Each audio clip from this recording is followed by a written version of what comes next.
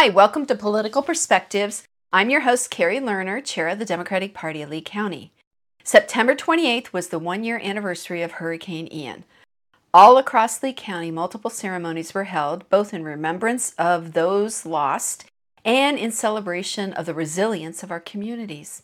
Florida Democratic Party Chair Nikki Fried toured the region with President Biden last year after the storm.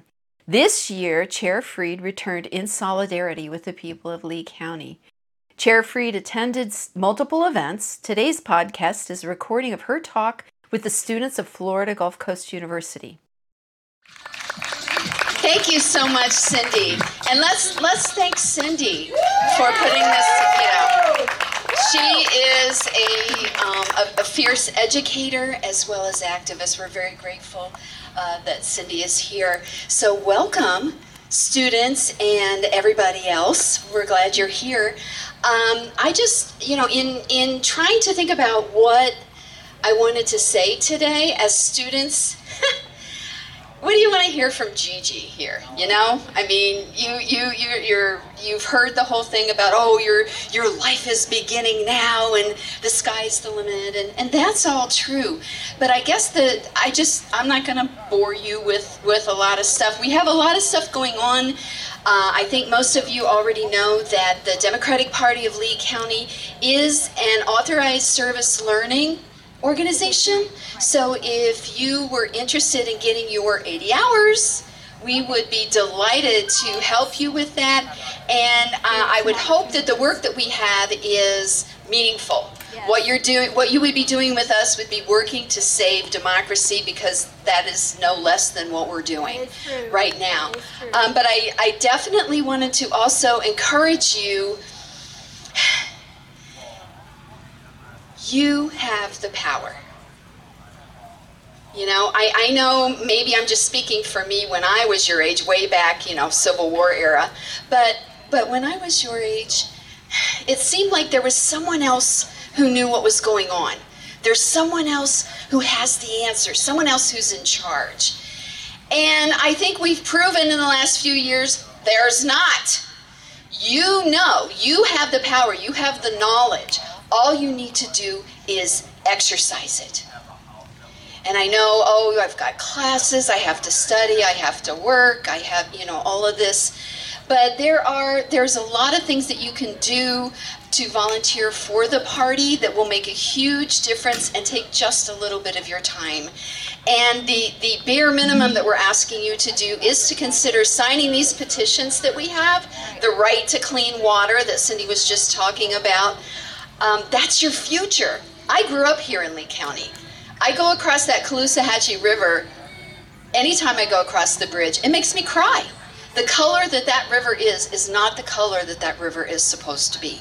And part of the reason that it's that color is because our congressmen have not been doing their job and advocating for us. Because until recently, the water from the the water from Okeechobee was sent both directions, both East Coast and West Coast. But because they had a very active and vocal congresswoman on the other side who advocated with the federal government, she was able to get that all pushed to us. And from our congressman, crickets. So that's just one example there. I could go on, but I won't, because you're really here and more interested in hearing about our state party chair.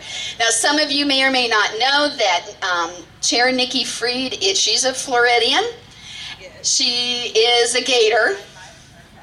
She's a former student body president. She was last term, she was the only statewide elected Democrat in the entire state. She was holding the line. She and she alone was holding the line with the DeSantis administration in so many levels.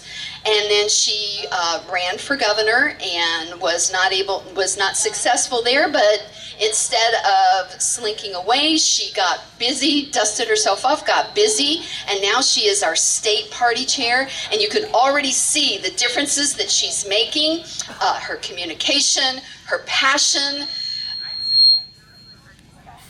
We are very fortunate, and I'm just going to turn it right over now to Chair Nikki Fried. All right.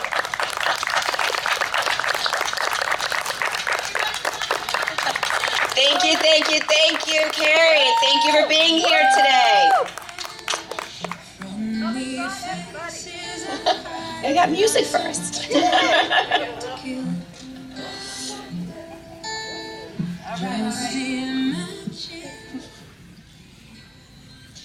Well, first of all, today is obviously a somber day too, to remember what happened a year ago, where we saw a Cat 5 turn and attack this community and saw $112 billion worth of loss of properties, of communities, of relationships.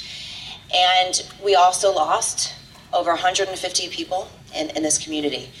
But when I came here last year and was able to speak to so many of you, to speak to so many people in this community, talking to our first responders, talking to your local government officials, the one thing that I knew for sure is that this community is resilient. They're gonna fight back. They love this community and are gonna do everything possible. But unfortunately, a year later, we're still hearing the horror stories of not being able to get your homes rebuilt and your small businesses, where you're seeing still, just coming from the beach just now, doesn't look like there's a lot of construction happening. And so we're still in a situation where so many of our residents here are hurting and struggling. And because a lot of them can't even get their insurance checks and can't find the opportunity to get the resources necessary for part of that rebuild. You know, when I was your commissioner, part of the commissioner's responsibilities is getting our state ready for hurricanes and making sure that we're here immediately in the aftermath and the times afterwards to get the resources here. You know, so when I was commissioner, we had emergency operation orders that were put into place. We coordinated a lot of the local efforts. I know of those that live on the western part of the county don't know that the eastern part of the county is tremendously large agricultural areas. We've got a lot of farms and ranches and different types of dairy farms, and seeing the decimation in those communities and seeing who got prioritized and who didn't. We came in and saw a lot of our Black churches and in our communities and seeing how they were put at the last to get efforts from not only the local community, but also from state resources. And the things that we saw as commissioner even, that we had first responders here within 24 hours helping to clear out roads, trying to make sure that other emergency operations were in full force, bringing people out of their homes. But what I also know too is that I was born and raised in Miami and got hit by Hurricane Andrew in 1992. The eye went over my house, was out of school for 6 weeks. I was supposed to be starting high school and started 6 weeks late. Seeing how the building codes weren't up to par, that government completely shut down because they didn't know what to do with a Category 5 hurricane and the type of decimation that happened in Miami-Dade. Didn't have generators, didn't have water, didn't have ice. And while we have learned a lot on how to get prepared for hurricanes and the aftermaths of hurricanes and changing of building codes, unfortunately, we as a society haven't done enough to make sure that that doesn't happen again environmentally. Because in 1992, we all thought that this was going to be a once-in-a-lifetime hurricane. We never thought we'd be getting hit again with these Cat 4s and Cat 5s. But unfortunately, we've seen, because of the climate crisis and seeing the fact that our government here in the state of Florida hasn't understood that in order to be resilient, to make sure that we are mitigating risks, that we're doing everything possible in our human powers to make sure that we are correcting so much of the crisis that is happening in our environment, and to make sure that our buildings are more resilient, to make sure that our roads are built up higher, to make sure our building codes are in force. And those are types of things on top of the impacts of our climate crisis. I see clean water initiatives that are out here. Make sure if you haven't signed the petitions to work on getting those onto the ballot, because we are in a crisis. And until our government is willing to understand and recognize that we have to move forward on clean energy, making sure that we're not reliant on coal and oil and fossil fuels, But we as a society, because we're seeing, and did any of you watch that awful debate last night? Yeah. If you didn't, I will do a recap. We care more about money than we care about the environment. We care more about running for president than we do about the people that we are serving. That was the end of the story. That is what we saw in not only the debate last night, but in the Republicans' first debate, calling the climate crisis a hoax, going into a completely opposite direction. I served for 4 years with Ron DeSantis. We both walked in 2019 thinking that we were going to be able to work together to solve environmental crises. And then he has completely done a complete 180 flip. I think I called him, he's flipping more on the environment than Flipper the dolphin. Because now he is saying just the opposite. That oil drilling is okay, that fracking is okay, that we need to increase our oil production. Instead of recognizing that there are opportunities to fix our environment before we are in a position where we are getting threats from these types of environmental disasters. And that's not just happening here in America, not just here in Florida. Look at the pictures all across our entire, the world, seeing disastrous fires and floodings. So much of this is man-made. And that is important that we continue to stand up for our environment and continue putting leaders in positions that are going to put the environment first. People always ask all the time, because we have an property insurance crisis in our state, that since Ron DeSantis became governor, 208% increases in our premiums. And we're expecting 40% more increases. That just within the last week, Citizens, who is supposed to be the insurer of last resort, sent letters out to 300,000 Floridians dropping them if they don't respond to this letter within 30 days. And now you're forced into a more expensive insurance carrier. That is what is happening in our state today. And instead of trying to fix these problems, people in Tallahassee are taking away power from the people and giving it right to the insurance companies. And they are still bailing on the people of our state. Because I go back to fundamental principles of what does an insurance company do? It mitigates risk. It makes sure that you all feel comfortable and secure when a natural disaster is coming, or even just a leaky faucet that causes a flood in your house. But what's happened is insurance companies are leaving because we as Floridians haven't done the job of mitigating our own risk. Why would they come here and mitigate our risk if we're not taking responsibility for ourselves? And so they're leaving, and Florida is going to become uninsurable because we are not going to be able to lure back in insurance companies. And for those who are living on the coastal communities, that 30-year mortgage will no longer exist because your home won't be here in 30 years with sea level rising. These are all problems that we need real people in the conversation today talking about. And so today I come here and say, look, we know what happened in November 2022. The Democratic Party collapsed. I will never, ever take a microphone and say that Ron DeSantis won by 19 points. We, as Florida Democrats, lost by 19 points. That is on us. And that is on us to fix, which is why we are back here. Since I became chair, I think this is at least my second, if not third time back in Lee County. Because we got to make sure that we are campaigning everywhere. We are in a time in our state where the Republicans have taken our state in such a dangerous direction. 75% of Floridians did not want a 6-week abortion ban. 75%. 71% did not want a tax on our higher education. And here we are, attacked on our higher education system and seeing all of our higher ed numbers start to plummet and go down because of the policies that is being impacted and pushed in Tallahassee. 71% did not want permitless and open carries in our state. And here we are.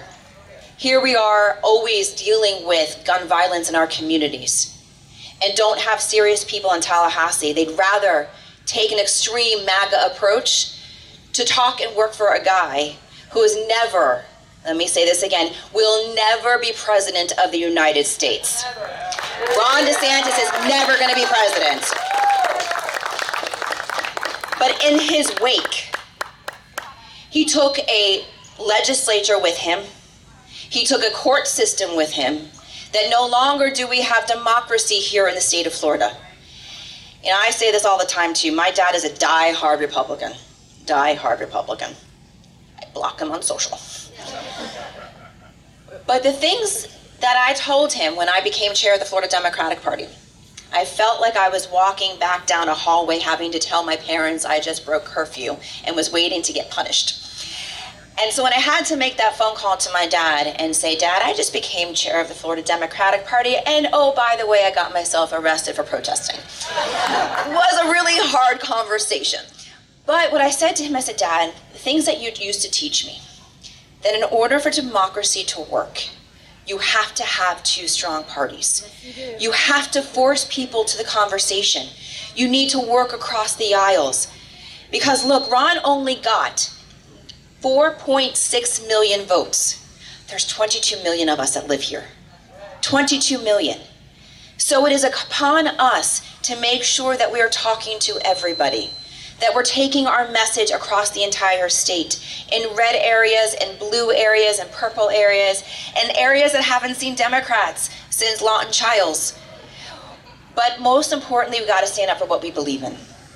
And that is true democracy, that is freedom, because I don't think that what they're passing is freedom. When you're banning books, that's not freedom. That's not freedom of education. When you're taking state attorneys and you're pulling them out of their offices, that is not freedom. When you are seeing university presidents being taken out, when you're seeing college professors not coming here to our state and leaving our state, that is not freedom. I was asked earlier today why we haven't seen such significant build back here in Fort Myers. And there's no construction workers. And somebody said, why is that? And I said, not to get political, because this is a personal for so many people that are not getting their homes and businesses rebuilt. But let me tell you the reality. That Ron DeSantis pushed the most extreme immigration bill in the state of Florida for one purpose, so we can say it on a debate stage. And so what has happened is that all of our workforce that are doing the jobs that Americans don't want to do, because it is hot outside, and so I will end soon, because it is hot outside and they don't want to do these jobs. And so we have a workforce here in the state of Florida that is in the construction industry, that is in agriculture. We've got 1 million people in agriculture that are undocumented, and in the tourist industry, and all of them have left or are leaving because of this law. So not only the humanitarian aspect of this, that you're dividing families, but you are also hurting our economy, because we can't build back these communities that then can open up their jobs and open up their stores to consumers and bring money back into our local communities. But you also are going to continue to see inflation increase on food, because Florida feeds 150 million people across the United States. We export to 134 countries. When we don't have people that are working our farms and our ranches, we can't feed people. We can't bring in money that is the second largest economic driver of our state, and construction is number 3. This is the impact of a MAGA extreme policies and a desire of one person to be God, and it's hurting the everyday lives of Floridians. So we are going to need each and every one of you. If you are on this campus and you are a student and you have not registered to vote, please make sure that you have registered to vote. We have a table over here. If you have not re-enlisted on getting your vote by mail, make sure that you also sign up here. If you haven't signed the Right to Clean Water Act, make sure you sign. If you have not signed the petition to get a woman's right to choose onto the ballot, there is a petition to be signed. This is not a time to sit back. This is a time to engage, to make sure that our voices are heard, that we're talking to people, we're running for office. I need candidates all over our state, down and up the ballot, because we are in a moment. And if we don't take back our state today, in this moment, we are going to lose this state forever. And I was born and raised here. I love this state. And under my watch, I will not let that happen. But we got to do this together. So thank you for having me today. I'm Carrie Lerner, Chair of the Democratic Party.